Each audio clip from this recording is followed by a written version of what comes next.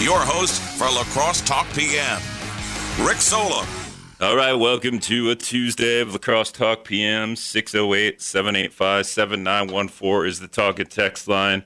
I'm going to have you to be a lacrosse political scientist, economist. Is he a political scientist? Now I just forgot if he's a political scientist. But he's an economist of sorts. Adam Hoffer, he's going to be joining me in a couple minutes. But I wanted to bring on Dana Erickson. He's the owner of Interstate Sound and Light here in Lacrosse. He's doing something special right here downtown. I think he's maybe up on a ladder right now, hanging lights like Clark Griswold. Is that what you're doing, Dana, right now? Not exactly, but maybe the Clark Griswold reference might be fitting. Yeah. Yeah, your lacrosse center. It's going to be lit up tonight. Can you tell us a little bit about what you're doing? I can, thank you. I don't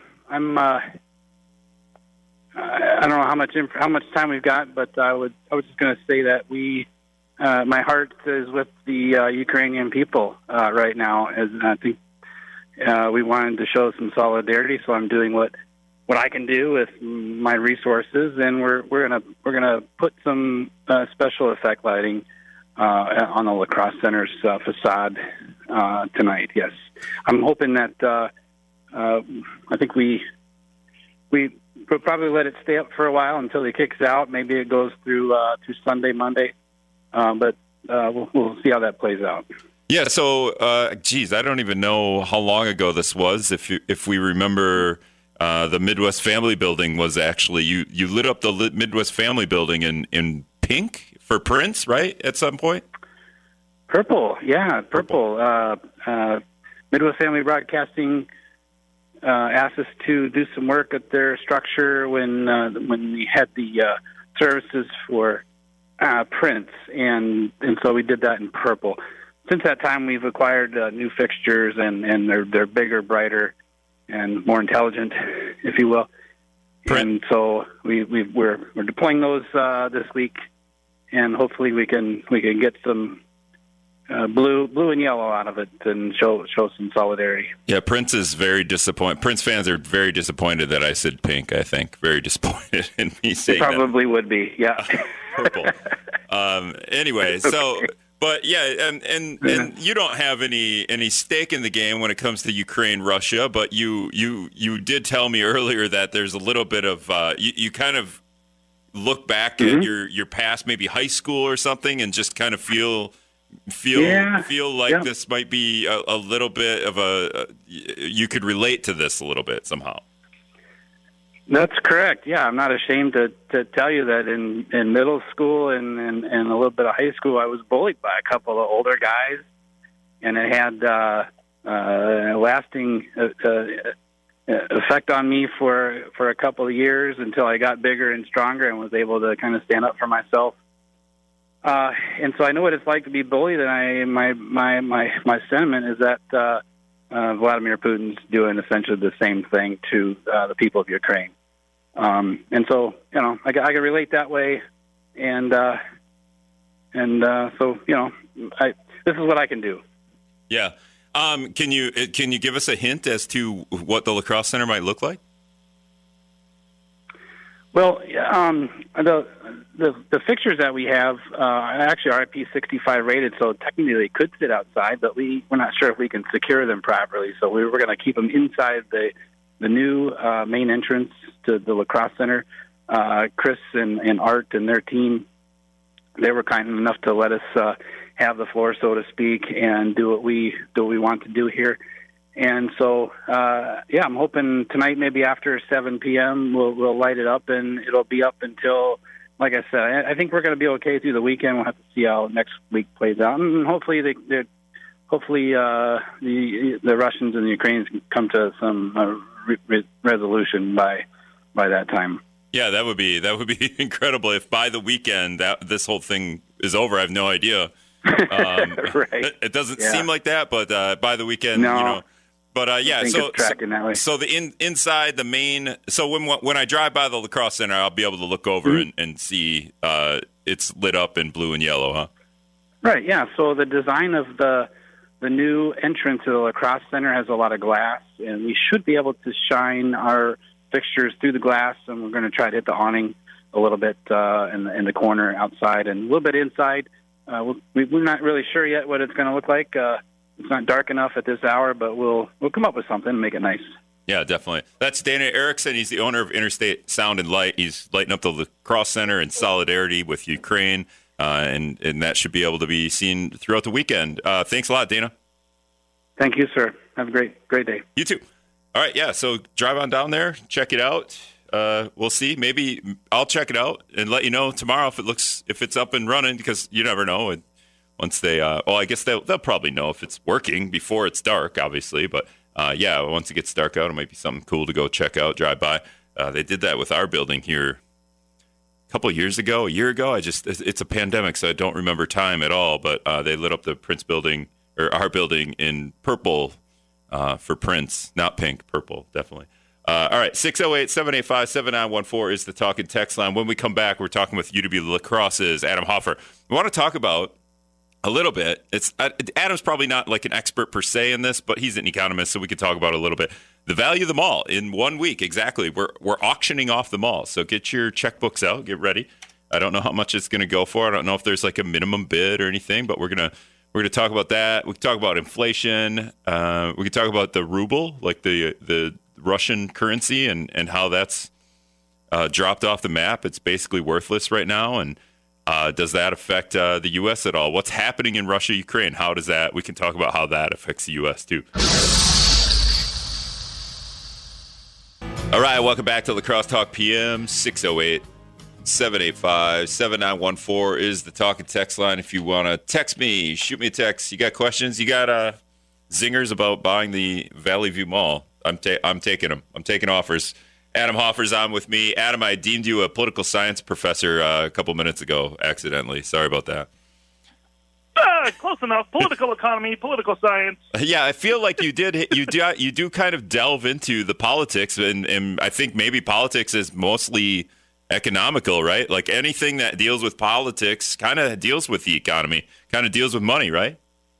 It's almost impossible to separate politics and economics, much than anything, and politics particularly so.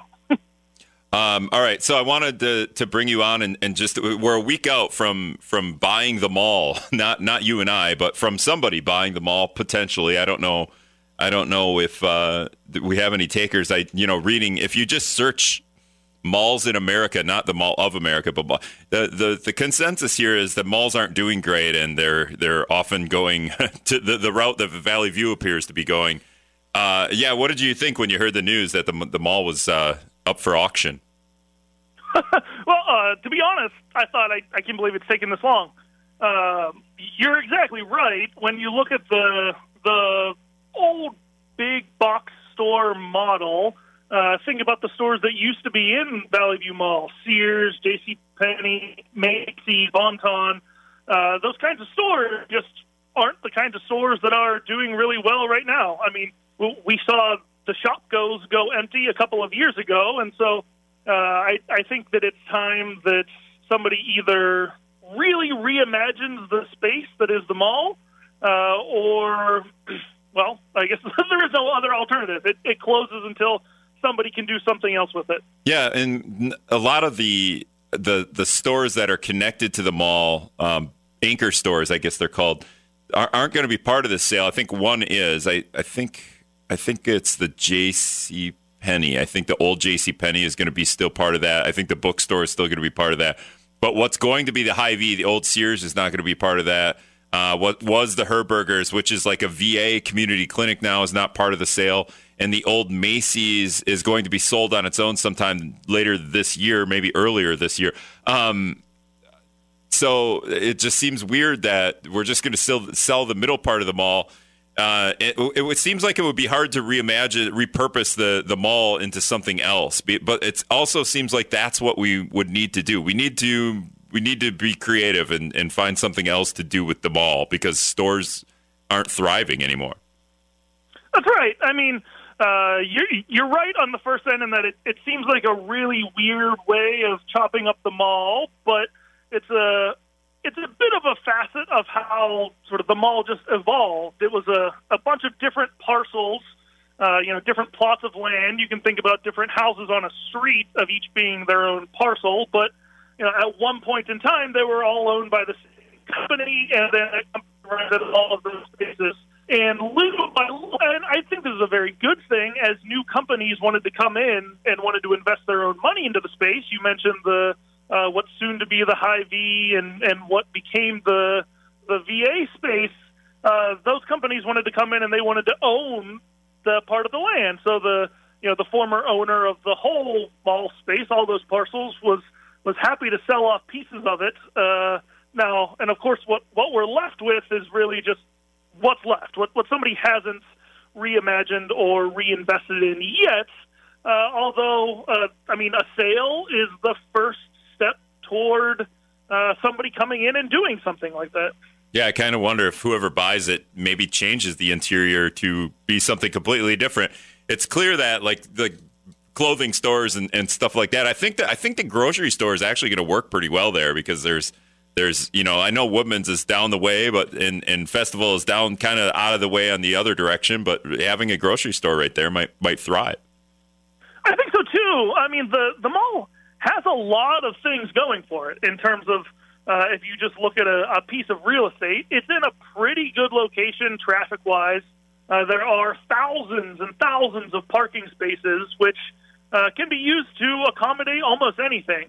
I've heard two proposals that sounds what I think is very interesting. The first one is not necessarily for our mall, unfortunately, not for Valley View Mall, but I do believe that the largest purchaser of what used to be mall space in America that has been empty for some time recently has been Amazon, turning malls into Amazon fulfillment centers.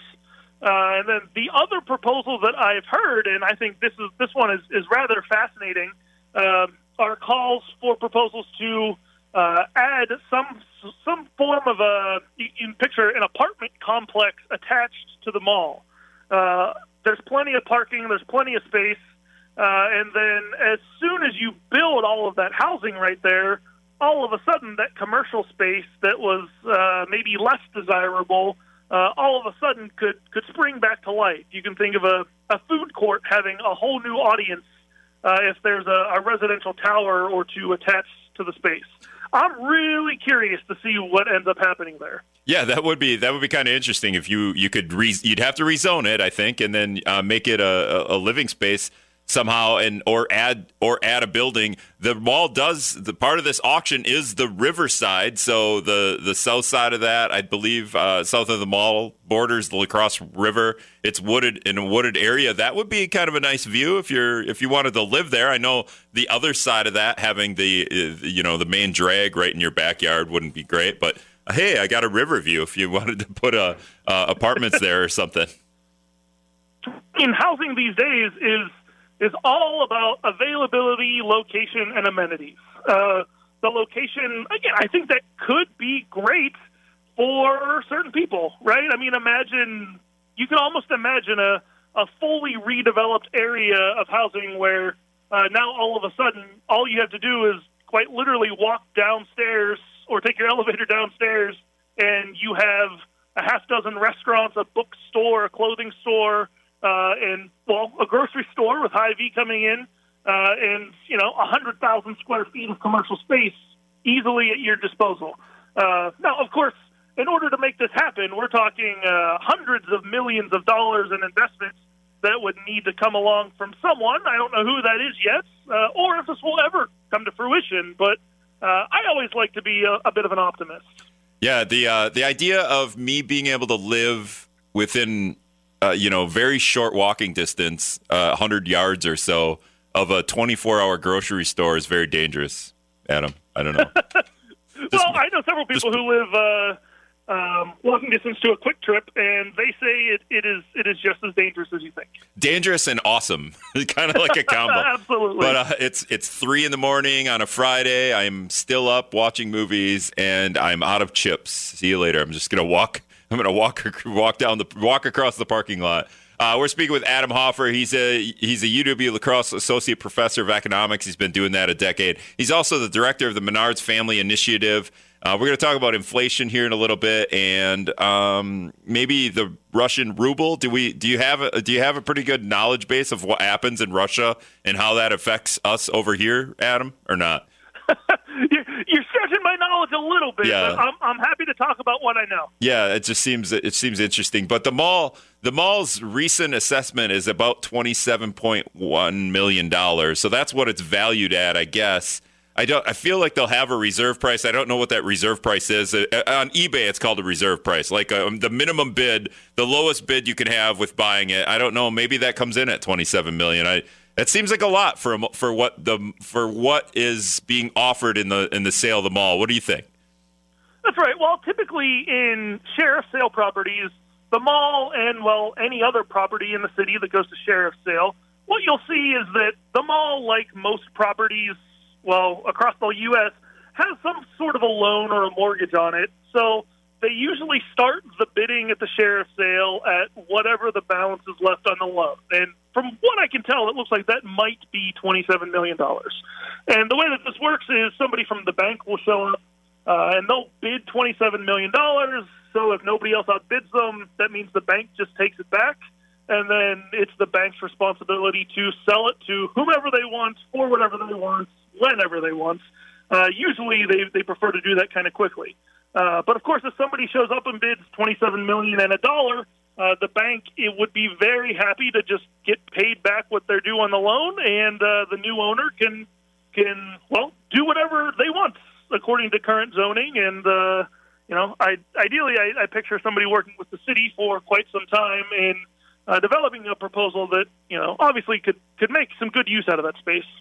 Do you think so not all malls are dying? I'm from Appleton. The Fox River Mall is thriving. I would assume that the Mall of America does pretty well still, although I haven't been there in a while. But does maybe the Valley View Mall in La Crosse hasn't done so well just simply because of the stores that were in there? We've seen this. The stores have literally closed, right? They're all kind of the same. Sears is a little bit of an outlier, but they all kind of had the same market, and maybe if we just had different stores in there, the mall might not be in this position? Sure. I mean, not every commercial space is in dire straits, but I mean, you see this in downtown all the time, right? Commercial spaces close, restaurants close. I mean, across from the mall up in that Onalaska area, right, there was a Carlos O'Kelly's Mexican restaurant that is now an auto parts store, right? So certain industries, certain sectors can take a downturn, but there are plenty of businesses that want to grow and develop. I was just at the Mall of America, it's been a couple of months now, and, there are really big empty sections of the mall, which can't be great if you're the mall owner.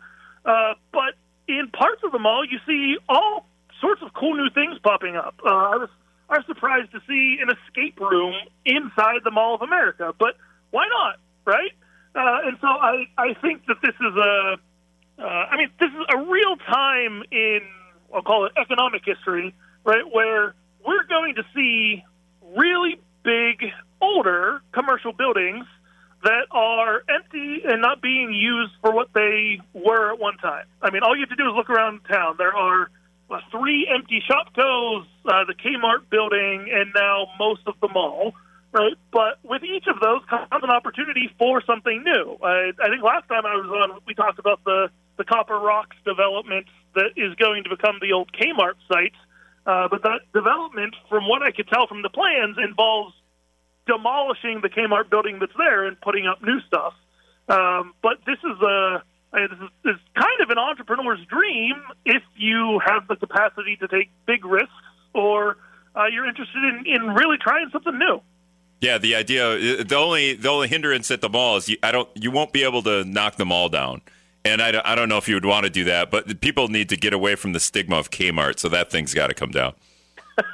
Yeah, well, I was up at the mall the other day, and they're not knocking them all down, but I saw, to put in the Hy-Vee, they had the excavators out there, a wrecking crane, a few bulldozers, and there were walls coming down. I imagine that there are newer, nicer walls going back up, but right, sometimes, well, almost every time, right, a new owner is going to want new things in their space. And so, again, it's back to this idea of creativity abounds, and I'm optimistic to see what someone can do with the space. Yeah, I just think back to when that was a Sears and me walking through. I would get lost in that Sears sometimes because they had stupid walls in the middle that sectioned off different parts of the Sears, and now I think about it, a grocery store is pretty wide open, so maybe that, it's just they're just going to open it up. Anyway, Adam Hoffer, UW La Crosse, Associate Professor of Economics, been doing that a decade. He's the Director of Menards Family Initiative. When we come back, we'll talk a little bit about inflation.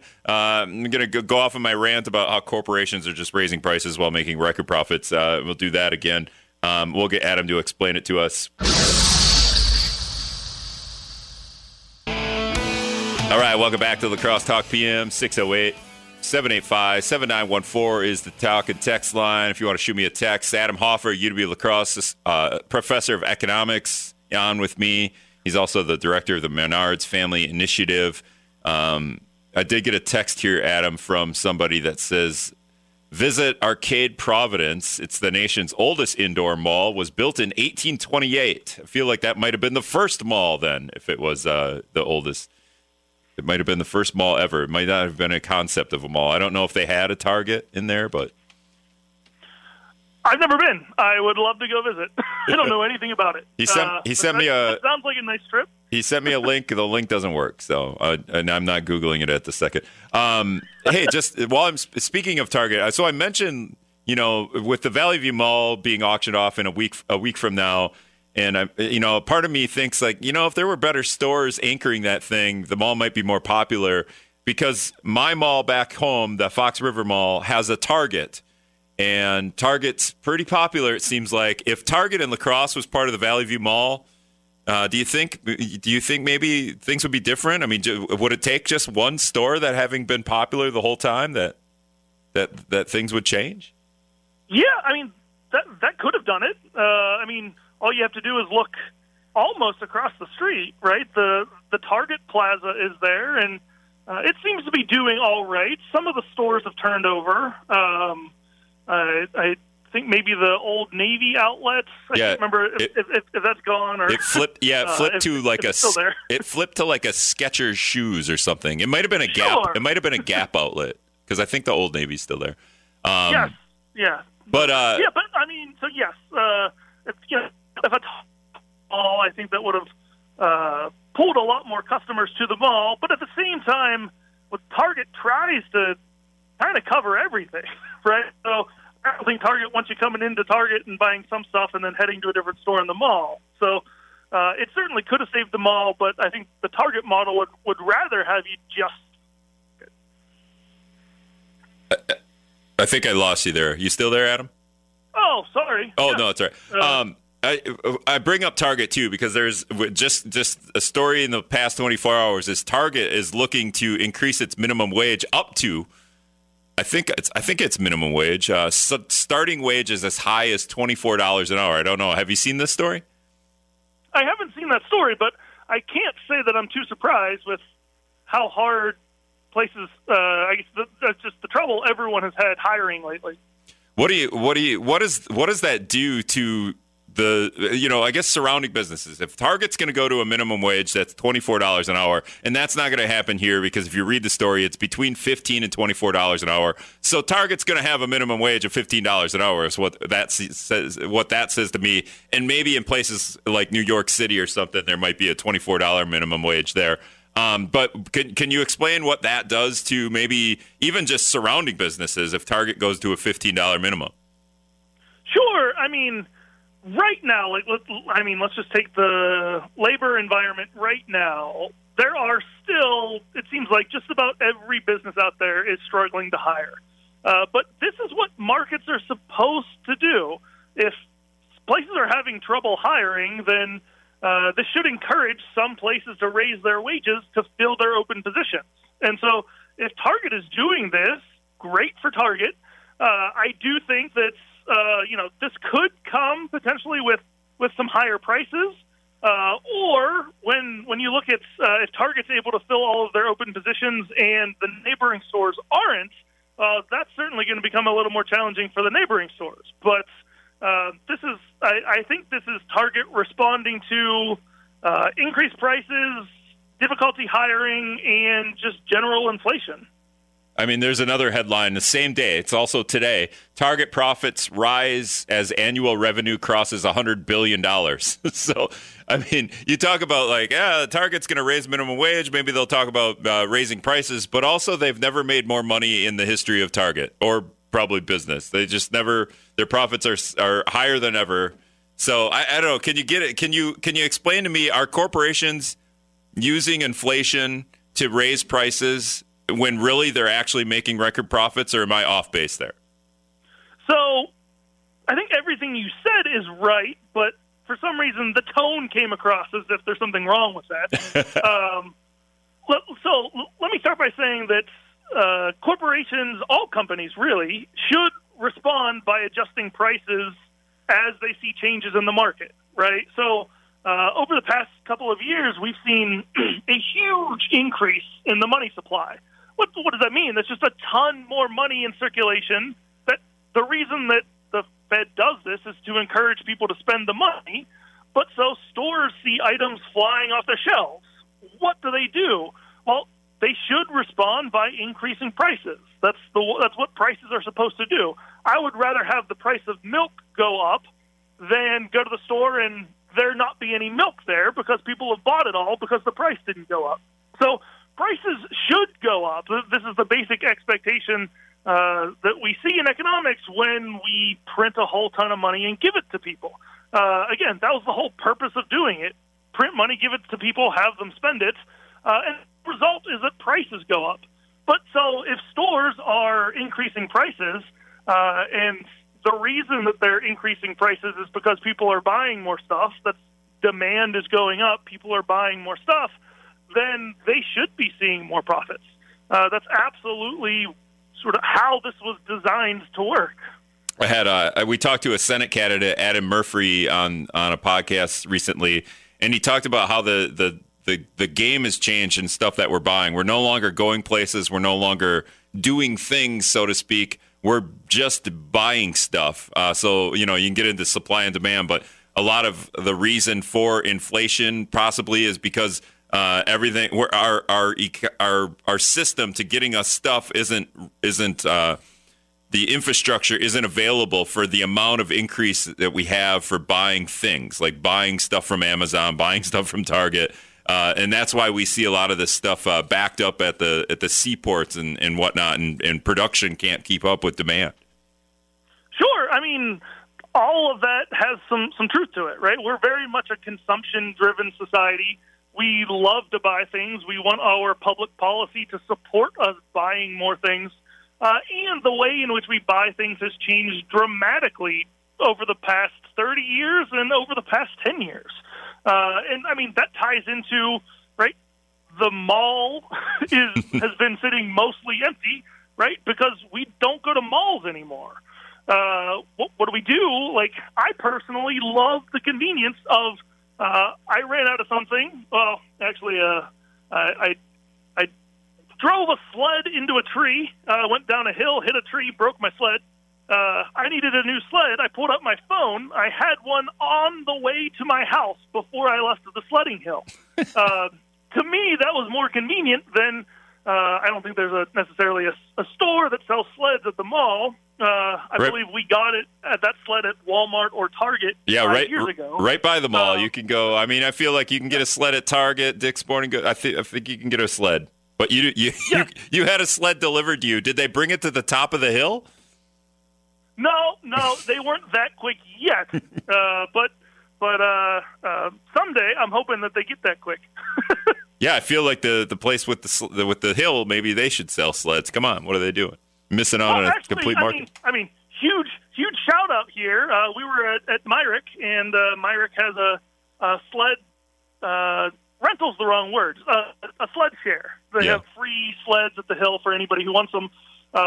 I paid extra attention not to break the one that I borrowed from the free sled pile. Don't run into trees with the borrowed sled. That makes sense. Great advice. Easy. Great advice from UW La Crosse economics professor Adam Hoffer. The whole, but getting back to, I don't know if we explained it though, but is there something, I think Adam Murphy, the Senate candidate, talked about that he just harkened back to 2017, the tax cuts on corporations, and put a big dent in a lot of what's going on now. And maybe that's why we're seeing record profits now, along with a pandemic and the way we've changed into buying things instead of going places. But is there things that the government should be doing to, I don't know, does it go back to taxing corporations, because they are making record profits, like billions of dollars more than they ever made, but most of that doesn't get passed down to the worker. So, is there anything the government should be doing or doing differently? I mean, my short answer is no.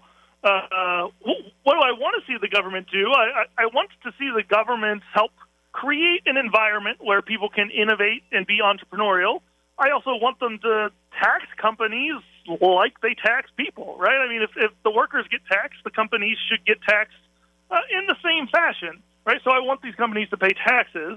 I'm not running for political office here, but the general viewpoint here is, right, it's obviously easy to see that Target has record profits, and at the same time, you can see across the street that Sears is gone, JCPenney's is gone, Macy's is gone, Shopko's gone.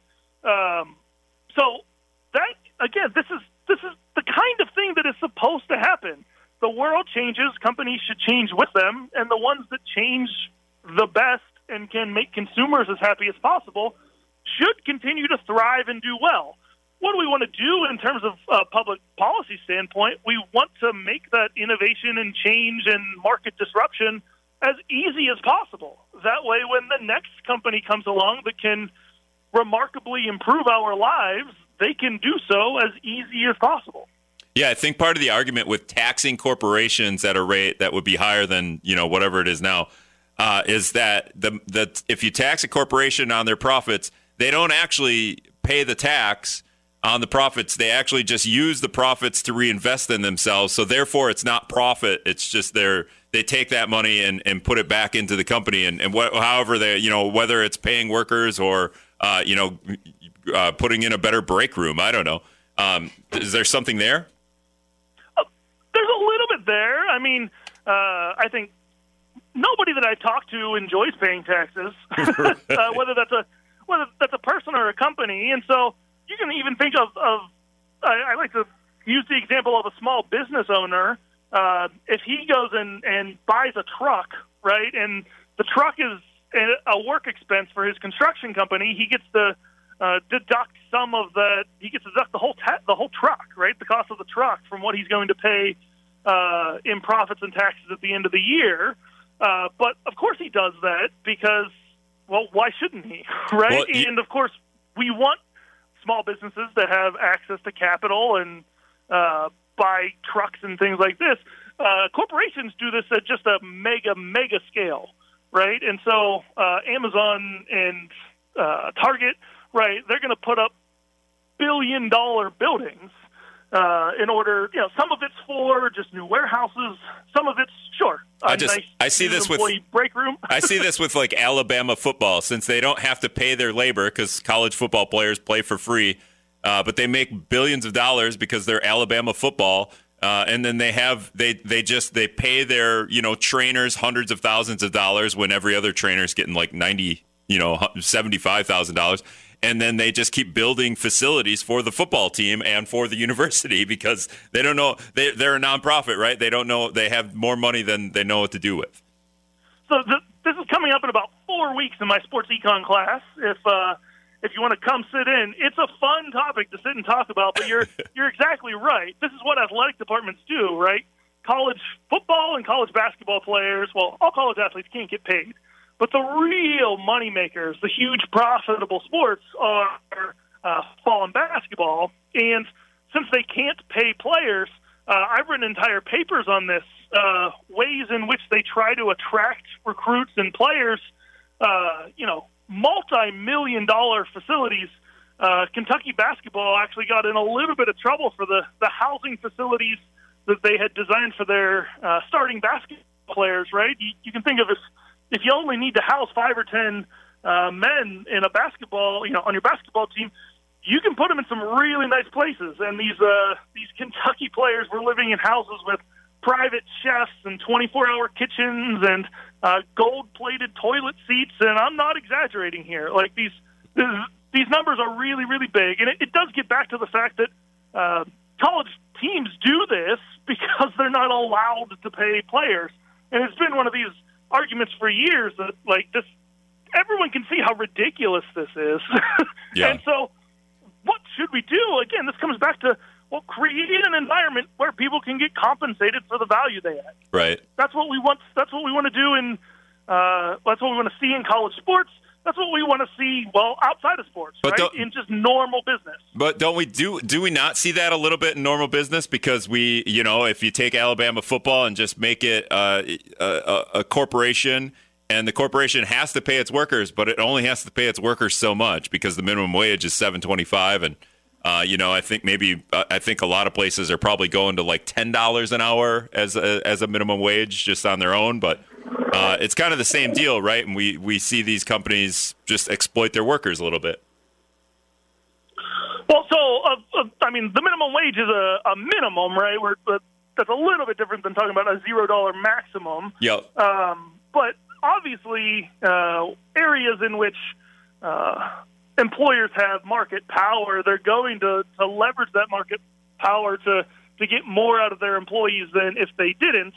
I think it's a little bit challenging in today's workforce to say that most companies have much power over their employees because if you don't like working at Walmart, right, you can go work at Target, and everywhere's hiring. Yeah, it seems tough. I probably should have brought this up earlier because we got about a minute.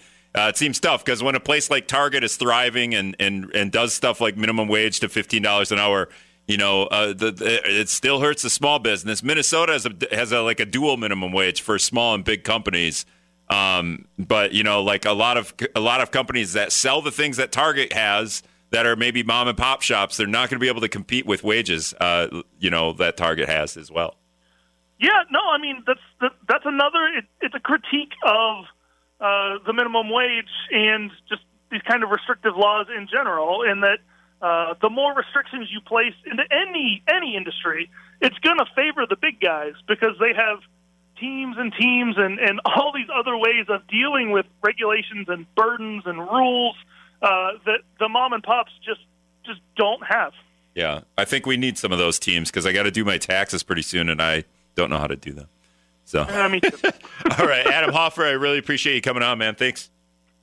Yeah, thanks for having me. Have a good night. You too. All right. Didn't get into Russia. We're going to get into Russia tomorrow with Viterbo political science professor Keith Knudsen, who's more of a history professor, and I think he's delved into a lot of the European situation. I think he knows a lot. It'll be a pretty interesting conversation. Anyway, we got to take one more break. We'll be back. All right, welcome back to Lacrosse Talk PM. Just going to wrap up here. Thanks again to Adam Hoffer, UW Lacrosse, not political. I always do that. I'm just used to saying that altogether. UW Lacrosse economics professor has been doing that a decade. He's also the director of the Menards Family Initiative. And, it was a pretty good conversation. Tomorrow we'll have Keith Knudsen on. We'll dive into Ukraine, Russia a little bit.